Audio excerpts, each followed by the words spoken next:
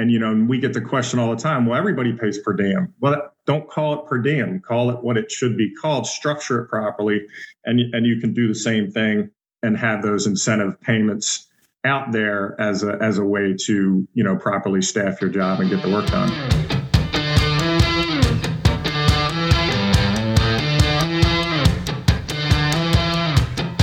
All right, everyone. Well, welcome back to an episode of Labor Thoughts here for our observant viewers and listeners out there. Well, I guess our listeners can't tell right now, but they will very soon. We don't actually have Chuck Kelly with us today. He wasn't available to discuss this topic, so I got someone that was, I would say, as versed, if not better versed on what we want to talk about, per diems. Recently, Labor Relations put out a bulletin where we discussed per diems and how they're being paid in the field and some issues that might create. And who better to talk about that than NECA's General Counsel and Vice President of Risk Management, Jeff Fagan. Jeff, do you want to say a few words? Sure, Ryan, and good morning, everyone. I'm happy to be here on the Labor Thoughts podcast. I can't fill Chuck Kelly's shoes. I won't try to, but I'm happy to be here to talk about an important topic. This topic has come up. Everyone wants to talk about per diem. Everyone wants to talk about incentive pay and bonuses. We know it's a reality out there. It's a business reality, and we're not here this morning to tell you not to have a bonus program or incentive program, but we're going to talk about some of the ramifications of calling it something that it's not.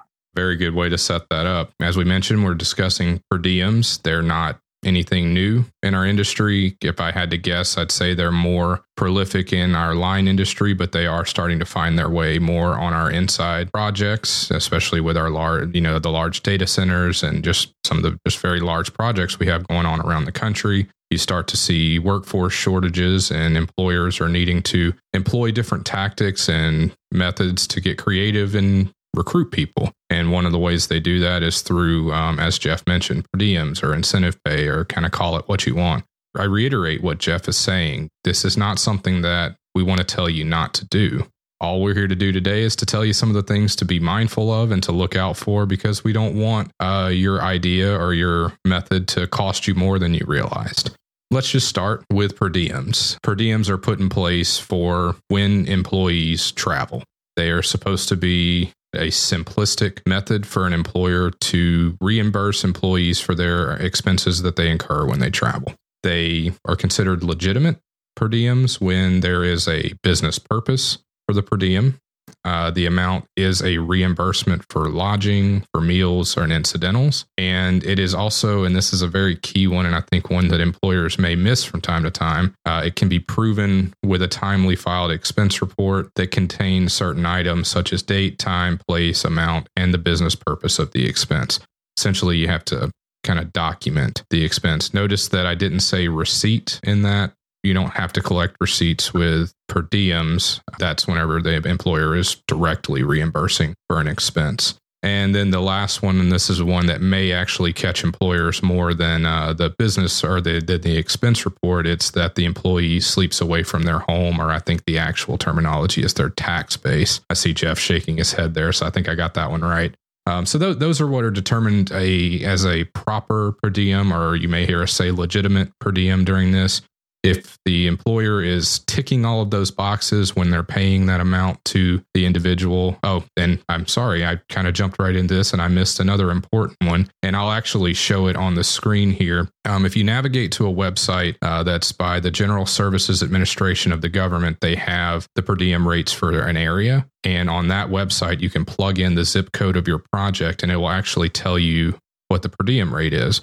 Why am I talking about the per diem rate right now? Well, not only those other items I mentioned, like business purpose, reimbursement for lodging, timely filed expense report, and sleeping away from their home, the amount cannot exceed whatever the amount is for that area. So if the amount for that area is $55 and that's for lodging and meals and expenses, that's the max the employer can pay without having to tax it as a wage and without it causing some other issues that we're going to talk about here in a minute. So if you're watching the video portion of this project or of this podcast, you'll see the website on your screen, and I'll kind of show you an example of how to navigate there. When you've ticked all those boxes, you have what we refer to as a proper or legitimate per diem. And as I just said, you don't have to tax it because it's not considered a wage, and it also doesn't impact other calculations or other issues with the employee. I've talked about the proper per diem. So I've played good cop. Now I'm going to bring in bad cop. And Jeff Fagan, would you talk to us a little bit about what happens when they're not proper? Sure. So we have seen cases, and I've heard direct commentary and anecdotal commentary on what folks call per diem, and sometimes that term is misused. It's really an overused term for incentive compensation or incentive bonuses. So you have an employer that says, perhaps the employer says, I need extra labor on a particular job, and I'm going to expect them to work, overtime. We're in a time crunch, or perhaps regionally there's a labor shortage. They throw a bonus program together and they call it a per diem. If that program is not as Ryan described it, you can still have it and pay it. But then it becomes compensation that triggers two things. One are tax consequences, and the other is overtime ramifications. And the problem that arises is that if an incentive payment or a bonus payment is not actually per diem, so it's not for reimbursement of reasonable expenses that are properly calculated and calculated at the rate that the area would support, what you have to do with that compensation, you have to roll that compensation into the regular rate of pay calculation when you're calculating overtime. All the Fair Labor Standards Act cares about two things, really. An employee is paid the minimum wage for any hour worked, which is almost never a problem for our folks, and that employee is paid at least time and a half for overtime. So if that employee, for example, is making $40 an hour, and that employee works overtime, that employee is going to get what, Ryan? $60 an hour. Yeah. Right? That would be the time and a half. Now, if the CBA says it's double time, then that employee is going to get 80, and that's fine. What is that overtime calculated on? Well, if there's no additional compensation properly added to that $40, then it's the $40, and that's the regular rate. However, if you pay someone $100 a day to show up to work, and it's not a per diem, it's not for reimbursed expenses, it's just an incentive payment to show up to work, and you don't fall under any of the other exclusions, which we'll talk a little bit about today, then that regular rate increases. Okay, so that $500 for $100 a day for that 5-day work week is going to increase the regular rate. So if that employee then works any time overtime, then that $500 has to be pumped into the regular rate, and it's going to increase the regular rate. Now, you may be thinking, well, it doesn't sound like it's going to be a lot of money. However, multiply that issue by all of your employees over all of the period of time that we're talking about on that incentive pay project, and you start to get into the thousands and hundreds of thousands of dollars. And so that's really the crux of the issue here. We get presented, I say legal and labor relations at NECA get presented with scenarios, and that's the analysis that we use. We use an analysis that tries to find exclusions for that incentive payment so that we can avoid pumping it into the regular rate. Because if we do that, then that's going to cost the contractor more money, and it often will trip the contractor up at pay time, and they'll be paying an improper rate for overtime. That's very good that you point out that distinction. So we started this out talking about per diems. That's what raised this issue, but that's kind of the symptom and not necessarily the real issue, which is, as you state, it's the employee's regular rate of pay. And that creates a lot of confusion because our employers are so accustomed to dealing with the contractual rate or the CBA rate or the journeyman rate, whatever you want to call it. And they forget that there's this other rate out there that the government pays way more attention to than they do the contractual rate. And that is the regular rate of pay. And why don't we clear something up right away? And Jeff, I'm going to quiz you and hopefully you'll be able to answer much quicker than I was able to there. The regular rate of pay, is that the rate that the employer has to pay for every hour worked? No. The regular rate of pay would be the basis that the Fair Labor Standards Act or the Department of Labor would use in calculating proper overtime. See, the Department of Labor doesn't care about your CBA rate of pay. So if a CBA says, you get special pay for Saturdays or Sundays, or you get double time, the Fair Labor Standards Act and the DOL don't care about that. What they care about is when you go back and analyze proper payment, what was the regular rate and did you pay time and a half for overtime on that regular rate? As you know, Ryan, and I've seen in your materials that you distribute, you can get to a point where you don't understand any of this, but you're still paying properly under the Fair Labor Standards Act, right? Because if you're paying double time, chances are that even if you calculate the regular rate incorrectly, you're still covering that number. So there's a number at the end of the work week that the Department of Labor is concerned about. Let's say that number is $2,200, because I think I've seen that in your materials. That number is $2,200. They'll do their math by calculating the incentive pay that employee has received, what they're supposed to be paid as an hourly rate, and then come up with what the regular rate is, and then do the calculation of 10, let's say 10 hours times the 1.5, and then they get to their number. And all they care about is, was Jane paid $2,200 for that work week because she worked 10 hours of overtime? And we may get to the point where, let's say it's the $40. We've paid Jane double time for that time and a half. And so we've swallowed up that regular rate calculation, and it doesn't matter in the end. You should still know how to calculate that regular rate so that your accounting arm or your bookkeeper knows that you're doing it correctly. And Jeff just pointed out a very good reason there why it can get so confusing so quickly. But yeah, it's that amount at the end of the week that they're really concerned about. And week is a good term because that's actually how they define your regular rate of pay. It's on a per week basis, which makes it even more fun because it can actually change depending on the amount of hours worked in that week. So it gets to be very, very interesting math. And I'm going to expand a little bit as well on what Jeff talked about with the double time. Like Jeff said, if your contract calls for double time for certain overtime or certain overtime worked or for all overtime worked, the chapter manager knows who I'm talking about right now.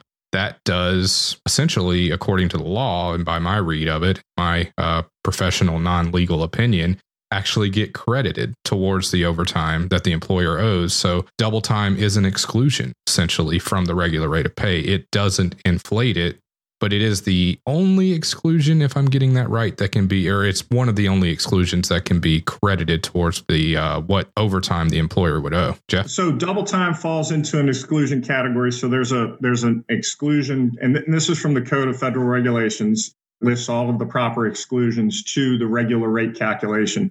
And one of them is extra compensation that's paid pursuant to an employment contract or collective bargaining agreements. If you have an agreement to pay double time, that is a proper exclusion. There's also, and I'm going to talk about this specifically because it's sort of a helpful way to overcome the bonus issue and avoid regular rate calculations. And that's by using an overtime premium. You can pay as an incentive employees for working overtime on a job. And if you're paying incentive pay and bonus pay to employees, you're probably working them overtime.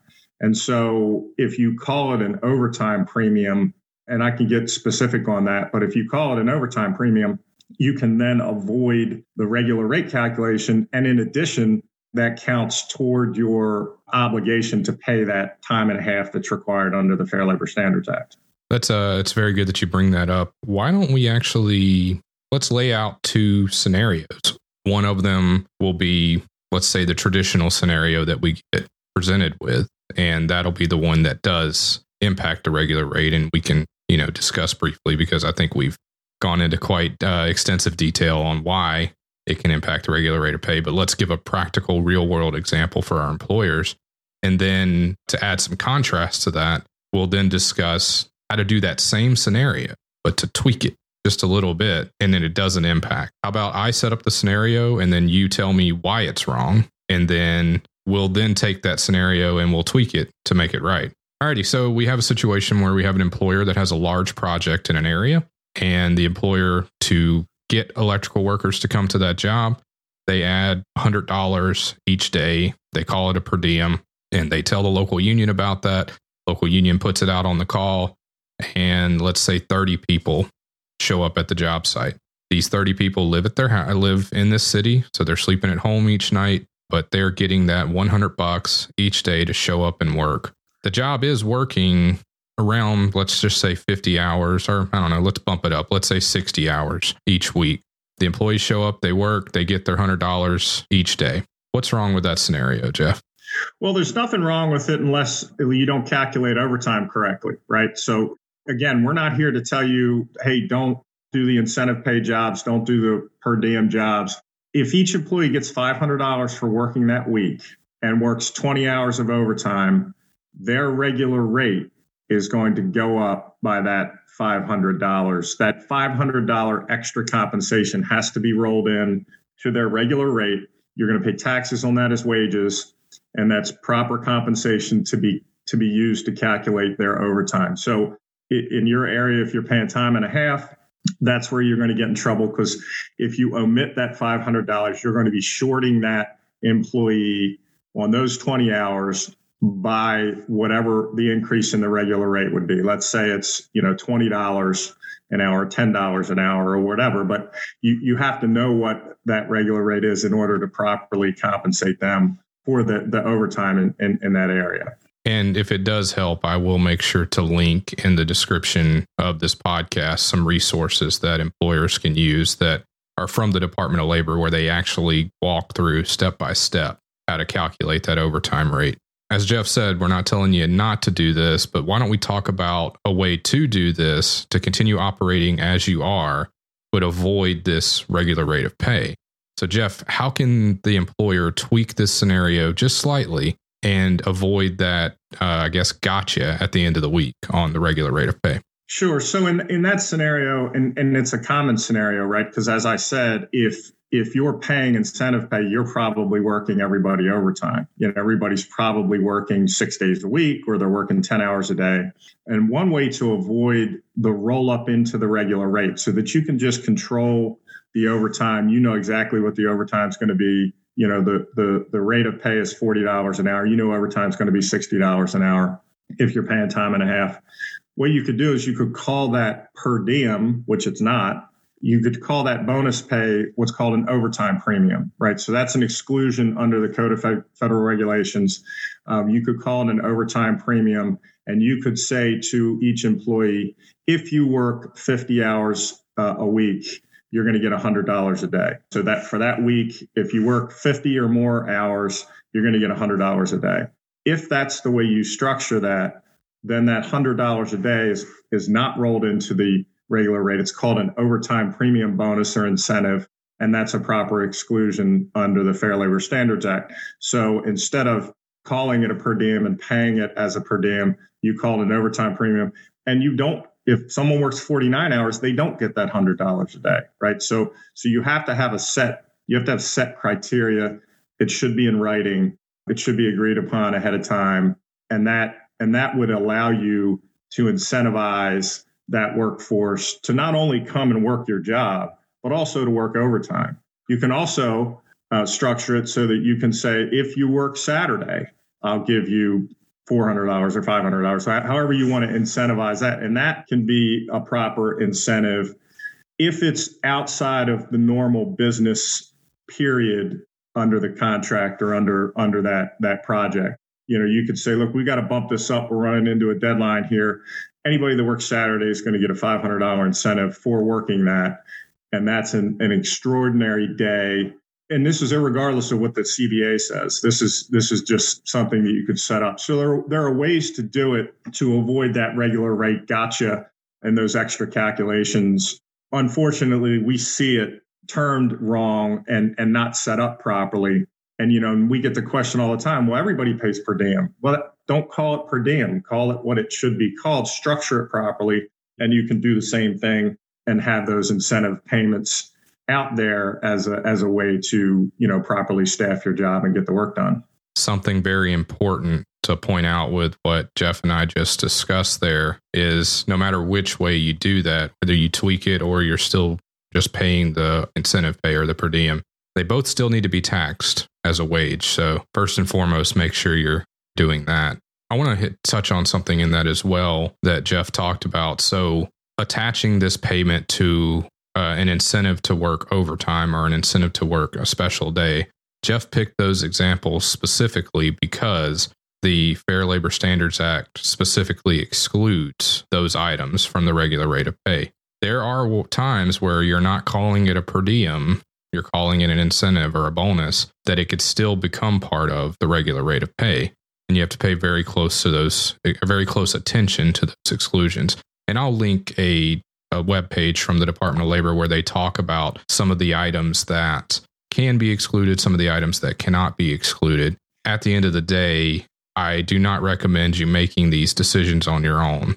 Run it by your CPA, run it by your legal counsel. Make sure that this program that you're setting up helps you avoid some of these pitfalls that we're talking about, because we cannot stress enough. We're not telling you not to do this. We're just telling you, here's some of the pitfalls if you do that properly or you calculate it wrong. Jeff, did you want to add anything to that? Yeah, and I'll just add that there are other exclusions. You can pay discretionary bonuses to employees. The Department of Labor came out with a final rule in January of 2020 that clarified some of those exclusions. For example, you can pay an employee of the month bonus that then is not rolled into that employee's regular rate. You can pay employees for extraordinary work on a project. Let's say you finished early and you want to reward a foreman or you want to reward a group for extraordinary work. You can do that. You can make that payment, and that's not rolled into the regular rate. So that wouldn't disturb the overtime for that week for those employees. You can provide pay for time off, for holidays or vacation pay, those kinds of things, if that's what your CBA calls for, or that's what you pay. So those kinds of things are exclusions. I think that, as we're getting into the vaccination issues, if you choose to pay for time to go get vaccinated, and you pay extra, maybe you provide an incentive or a bonus related to being vaccinated, I would argue that that's an exclusion. It's certainly not specifically listed in the exclusions, but I would argue that that's the kind of discretionary bonus that would be permitted. That's not going to impact most people most of the time, because we're talking more about the non-discretionary set kind of incentive pay. But those are other examples of what the law would permit. So there are other categories that you can take advantage of. So, Jeff, I want to key in on something you just said there. You were talking about discretionary bonuses and how that can be excluded from the regular rate of pay. Something our employers need to be mindful and be very careful of is when they cross that line from discretionary to non-discretionary. A scenario I was presented with very recently is one that I believe is a non-discretionary bonus. The employer in question here is paying their employees to essentially show up every day for work. It's not necessarily are they working overtime or something like that. It's just if you show up to work Monday through Friday, you're getting X per day. I did my own research on this, and I think it's not a discretionary bonus, but considering I can't add attorney to my title, I think I should ask the attorney here. What do you think, Jeff? Yeah, I think it's, two things. It's non-discretionary because it's set ahead of time and available to anyone. It is also not something that falls into an other exclusion. You can have non-discretionary type of incentive pay. For example, like we said, the overtime premiums. You can come up with a scenario where you would say, this is non-discretionary. This is, if you hit this criteria, you will get paid this bonus or incentive pay. And that could be an exclusion. But in general, certainly a bonus just to come to work not on a special day, not on a special project, and not overtime, that wouldn't be something that would fall into either an exclusion or a proper discretionary bonus. And I would argue that would have to get rolled into the regular rate. It wouldn't be a way to do what we're talking about doing and avoiding that regular rate recalculation. Well, and something tells me if you would argue that, I'm sure the Department of Labor would argue it probably more passionately. So, sure, right, and with treble damages and attorney fees. But oh boy, yeah, that's another route. Well, Jeff, I think we've pretty well navigated our way through this topic. We've covered per diems, what started the issue, what started the discussion, we found our way to the real issue, which is the regular rate of pay, where if the employer is making these types of payments and they aren't able to exclude them from the regular rate of pay for a lot of the reasons that we talked about, then it inflates the regular rate of pay, which then, has a roll-up effect and impacts the overtime, everything that we discussed. But we also discussed some real-world examples, the situation that does create this issue, and then we kind of gave our employers an idea or a path to continue to operate this way, to continue to incentivize their employees, but not have this, issue at the end of the pay week or at the end of the year, depending on whenever the issue happens to come to light. Before I sign us off here, I'm just going to ask Jeff. Jeff, is there any closing comments you'd like to make or anything you think we may have missed? Well, I just want to follow up on the last comment that I made, and this isn't to scare anybody, but just so that you're aware, the plaintiffs' attorneys out there that practice in the Fair Labor Standards Act area on overtime issues in particular know these exclusions backwards and forwards. And I have a good friend of mine who is a plaintiff's attorney in this area. And he said, I love when they call them per diems because they're usually not per diems. And then I got them in an overtime violation. And remember, if you get sued for improper overtime payments, you could be liable for what's called treble or triple damages. Plus you're paying the plaintiff's attorney's fees. And the other thing is, if you do it for one employee in a category, you've done it for all the employees in that category, right? So that liability of maybe it's a couple $100 a week per employee or $100 a week per employee adds up if you're doing it for everyone that is similarly situated. And then you'll get what's called a collective action or a class action in wage and hour law parlance filed against you.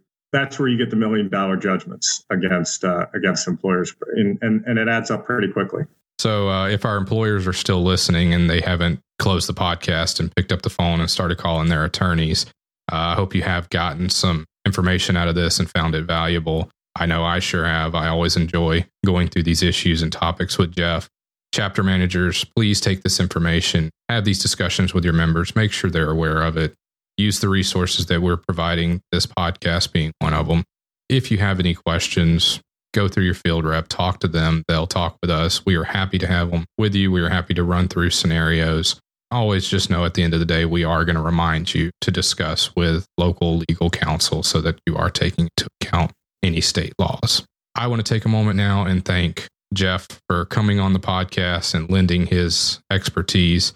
It's always appreciated and always enjoy, like I said, getting to discuss these topics with him. So Jeff, thank you for being here. I really appreciate it. Happy to be here. Always enjoy it. All righty. Well, again, everyone, I hope you enjoyed. Have a great day. We are recording this right before Labor Day, so check your contracts. I'm pretty sure they have something to say about that. If you have any questions or any ideas for future topics, our ears are always open. But everyone stay safe and stay healthy, and we'll see you next time.